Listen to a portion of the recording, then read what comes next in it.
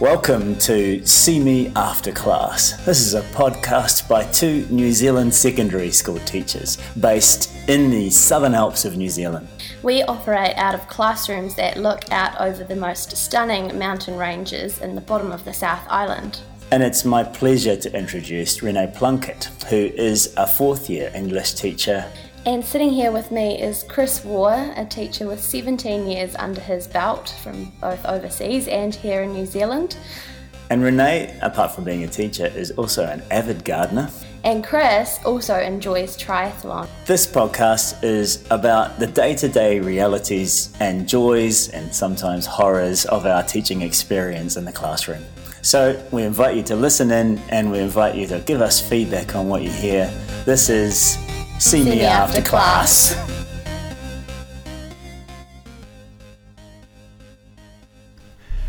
Welcome back. It's term 2, week 1, and episode 11 of See Me After Class podcast. We have come back from 2 weeks of holiday, and we cover that in our podcast this week. That's right. We also look at what we're going to be doing this term on our micro-credentials project. And we're going to talk to you about what you can expect to see moving forward. Just before we get on to the main part of this podcast for us, we're going to share some words from the students about why they might not speak up in class. What stops me from sharing my ideas and learning in class is that I'm afraid that if I present it, I'll get it wrong and I'll be laughed at, and then I won't feel confident in myself in sharing or learning anything, because I'm afraid I'll fail and people will just laugh at me. I'm bad at explaining things, and sometimes I can explain them wrong, and then I'm just nervous that I'll get laughed at or something for explaining it wrong. I'm bad at explaining things, and it's kind of hard. I'm not so sure if it's time travel or what, but it seems like only seconds ago that I was last here talking to you, talking about how it's the end of the term and we're looking forward to the holidays. And there's 2 whole weeks in now. Here we are, back again. I know. How was your holiday? So good. It was so good. I got away for a little bit. I caught up with some family and I went for a wee trip around up to Abel Tasman and did a few exciting nature adventures up there, which was really nice. But yes, like you said, it went so fast. How was your holiday? It also went fast. I don't think I left the radius of this little basin of mountains the whole time, but I spent a lot of time at home. I did things like I cleaned the oven, fixed the dishwasher. Very satisfying little technical tasks that were quite fun to do, but time just sped by. Didn't it? I also spent a lot of time on our micro-credentials project, and now we have an entirely fully functioning website with credentials on it, so I'm very excited about that. I have to say to you, it does look great. I've had a wee poke around just last night when I noticed a few new things on it, and it looks fantastic. I'm so excited about it. I am too. I'm excited. I showed it to the students today in my class, and how did they respond? Well, their response is like their response to anything, just kind of neutral. Okay, this is here. It exists. And of course I expected that. In fact, I hoped for that. The whole idea of this is that it's going to seem so obvious to them that it doesn't even need explaining. Right, yes. And if it was something that was kind of out of their realm or understanding, then it would kind of spin them out a little bit. So I think you're right, a neutral response is positive. Yeah, they just had a look around it. They seemed to figure it out very quickly, which was quite a reassuring thing for me from a kind of design point of view. Technical thing. And the test will be in whether they adopt the changes in attitude and changes in approach to their learning that hopefully this sort of approach will allow for them. Those are the things that we're going to try and look at as well. I mean, if they start walking up to me saying, I think I've got this badge, then I think we've won. Yeah. And we had a nice moment actually, because the student was doing his Rubik's Cube in the classroom while I was introducing the idea of the badges, and so I grabbed it off him. It was sort of semi-complete. And I said, in education at the moment, this Rubik's Cube at a semi-complete state would be marked, and you'd be given, say, 75%. You know, you're 75% through the completion of this.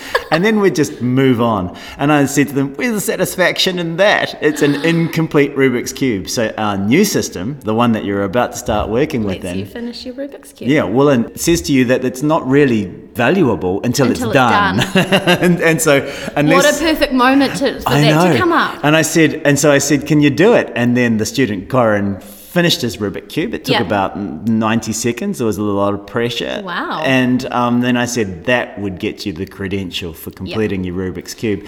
I said, the interesting thing about that, though, is that if you'd asked me to complete that, it probably would have taken me about half an hour. I'm well out of practice. It would have taken me a lifetime. Could have taken a day or 2 for some people. And I said, this is also what this credential project is like. It's not saying you'll all find it equally as easy. No. But we're saying that the completion of something, getting something It's done valued. well, is the most important thing that we want to pursue. And that will help. And that individual completion is important. You know, that being like, you know, again, you've just said this, but being able to do it in your own time and under your own sort of steam is really important to us. Yeah, but also, you know, Corin and his colleagues who are very swift at completing these cubes, they don't need to spend half a day waiting for everybody else to finish their cube before they carry on. They can move on to the next more complex task. Or they can do this faster if that becomes a criteria. So it was a wonderful moment of just sort of, I actually grasped it out of his hand and kind of wielded it in front of the class. He probably wondered what the heck was about to happen with it. Yeah, it was a good moment of kind of illustration of how the badges work, which I think was, I mean, I don't think that excited them. I just think they found it curious, but really it'll be interesting to see what should be exciting really for them in their learning is not how they're assessed, but what they're learning. Yes, and if this assessment scheme allows them to be engaged in their learning and take this initiative as part of their learning, then I'll be very pleased about it. Yeah, absolutely. Actually, of course, as a listener, you can go and look at all of these achievements. They're all published online. You can look at them. You can decide. They exist. Yeah, you can even submit some work and Go we'll give for one it. to you if you like. But it would be very interesting to hear what you think. I guess from here, we're looking to let people know that this is live and a real thing. And so from our point of view, we are looking to catch up with our team as soon as we can. And walk them through what's on the site, what's there, show them some of the credentials that are actually live and what they look like. Yeah. Hopefully spark the enthusiasm, get them engaged again with the project and hopefully working on some of their own credentials. Yeah, it is interesting to think about what it is that we need to offer to them in order to keep the momentum up. I think we've definitely identified a sticking point in the creation of these credentials, and the sticking point appears to be at that stage of designing or providing exemplars. Yeah. So the setting up of the criteria is an interesting, intellectually engaging thing, and the criteria get stripped down to quite simple statements. And then at that point, you have to be able to provide material to exemplify what it is, what it looks like the when criteria it's achieved. actually. Yeah, exactly. And actually that's quite a lot easier to do when it comes to a skill, because you can just show someone completing that task skillfully. Little video clip, whatever, and it's just right there, isn't it? But when you're actually searching through this is something I found with my exemplar, searching through the material that I've got or work from previous students, you start to look at everything a little bit differently, and you go, oh, that doesn't quite fit there, and then it becomes kind of a puzzle in your mind, and you start to, it's a really good intellectual challenge. And the other thing, of course, that we veer towards but must avoid is providing kind of models of mastery. Yeah, we don't want perfection. No, you know? we want the badges to be perfectly executed, but they are a stage in the student's learning, and so they're not necessarily perfection in the form. No. So if we're asking them to perform a soliloquy, we're not asking them to be Shakespearean actors with 25 years experience. We want them to see that and strive towards that. But the thing we're asking for is a simpler version than that. There's a stage before they get there, and that's the thing we're looking for. So it's not suitable for us to put as an exemplar for the meeting of a criteria for our badges a Shakespearean performer, on stage delivering this perfect, heartfelt, gut-wrenching soliloquy. Yeah, which is of course what we will see as part of the learning, but not what we want to show the students as this is what it is that you need to do to achieve this credential. Absolutely. And that means that we're obviously using student work. But again, student work will often exceed or sometimes stand slightly aside from the credentials criteria. And finding exemplars is hard. And so that's the bit that often has stopped people from bringing their badges to completion. Yeah. It would be easier to publish them without an exemplar because that would solve that problem. But I think in terms of making it meaningful and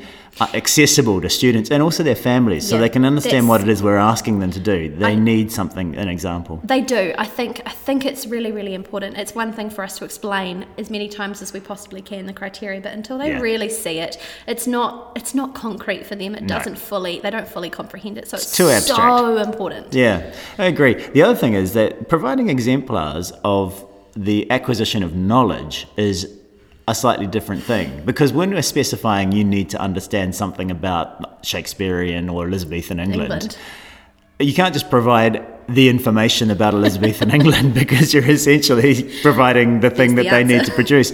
And so we're having to think about what it is that we exemplify there. And in a lot of ways, what we will want to end up doing is exemplifying the process by which a student has gone about gathering valid information to pursue a line of inquiry in relation to their learning. So again, exemplar development is not as simple as it initially seems. It is tricky.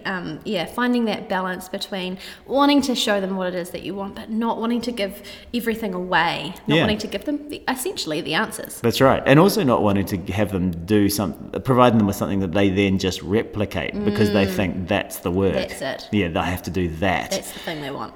So finding something alongside but not exactly the same as what you're... Yeah, it's really interesting work. It is. It's also interesting for some of the teachers because I think, this happens in drama. A lot of their assessment happens in these fully fledged performances. Like everything they do would be an act badge. Yes, it would. It's in this a way. Massive thing, isn't it? Yeah, a multifaceted, multidimensional so thing. So many layers. And then when they're trying to assess just one element of the drama learning within that more complex thing, it's very difficult actually for them to just isolate it. Yeah. And to do that in their own minds, let alone when it comes to providing exemplars. Yeah, a beautiful performance, but did they use voice? in a kind of deliberate and purposeful way, isn't that's right. it? And that's again a challenge. So you'll see the results of that challenge because if you look at the site, you'll also be able to see the exemplars we've come up with, and it'd be really interesting to us to hear from anyone who has a look at those as to whether what you think. whether you think they do capture what the essence of that particular area of learning is. Do you think they match our criteria as well? All feedback is very much appreciated. I received an email from Nina from the Education Hub this morning too, and she made a comment that kind of, again, it introduced another area of confusion or a contested area in relation to the badges, where she asked if isn't everything knowledge? And in a way, my response to that was, well, everything is actually knowledge and skill and disposition. I mean, everything we do... all kind of connected, isn't it? Yeah, but this whole project is not about saying... It's not ignoring the fact that everything like that isn't connected. But it's about identifying those things in an isolated manner. Yeah, they do exist on their own as well, even though sometimes they're wrapped up in a whole lot of other things. Yeah. Like alongside them. But this is all about recognizing that, yes, they might have the knowledge behind something, but they actually haven't they don't have the ability to perform the skill yet. Yeah. And so awarding the recognition that they have the knowledge is important. Yeah. But at the same time, I think what she's bringing up is an important facet of assessment, and that is that sometimes the means of assessment is more complicated than the thing you're trying to assess. And I actually think sometimes essay writing is like that. Like in a lot of subjects, people are asked to submit these really extensive pieces of writing to deliver knowledge. And actually the knowledge is quite straightforward, but they really struggle with the writing. Yeah. And so in a way, their ability to write interferes with their ability to communicate the knowledge. Yeah. Yes. And so again, I mean, these conversations are the conversations we're having with the teachers, and these are conversations that are so rich for us to have with teachers, because it's about clearing away all of that baggage so that when we are assessing something, we're actually precisely assessing it and at the same time providing students with sort of barrier-free means of demonstrating what they know. And of course, we've got this other goal of making sure that what they're doing is meaningful in its own right as well. So forms of assessment that are things to do that we value as a school, as a society, and that the students value themselves. One of the things about last term that we loved the most about this podcast in the end were the students and what they had to say. Hearing from our kids. Yeah, so I think that's something we're going to make sure is a significant part of the podcast going forward as well. Yeah, I hate that term, going forward. In the future, as we go forward. As we move into the future. Yeah. Yeah, we'd really love to feature some more extracts from our students and their week, and just make sure that we're hearing from the people that we're here for. Yeah, so I think we'll be providing those to you. And of course, if you've got things you'd like to hear about what we're doing, or there are elements of the podcast, if you have been listening, that you'd like to see more of or less of, get in touch with us. Please do.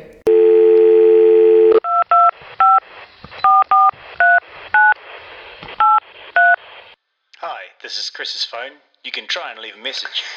Hi Chris, just thought I'd drop you a wee line to recap the week after we spoke on Monday.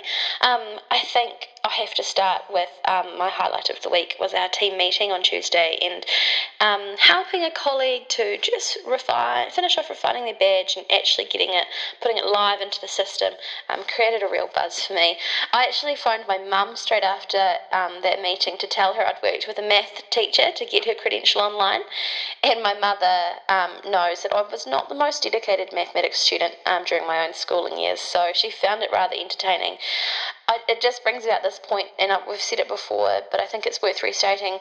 One of the most exciting, rich, amazing things about this project is the cross-curricular work that gets to come out of it, and the discussion that arises between people from different areas of the school. The rest of my week's unfolded sort of exactly as the first week usually does.